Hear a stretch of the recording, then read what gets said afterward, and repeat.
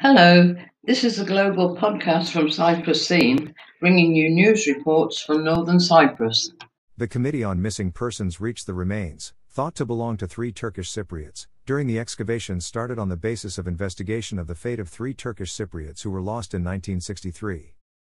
According to the information received by the TAC reporter from the Office of Turkish Cypriot member of the Missing Persons Committee, the remains thought to belong to 3 Turkish Cypriots, who were lost in 1963 and were never heard from thereafter, were found during the excavation of a well in the village of Truli/Truyi.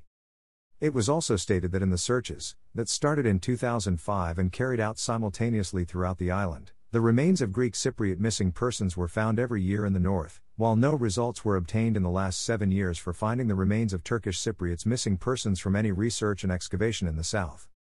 Source: TRNC Public Information Office.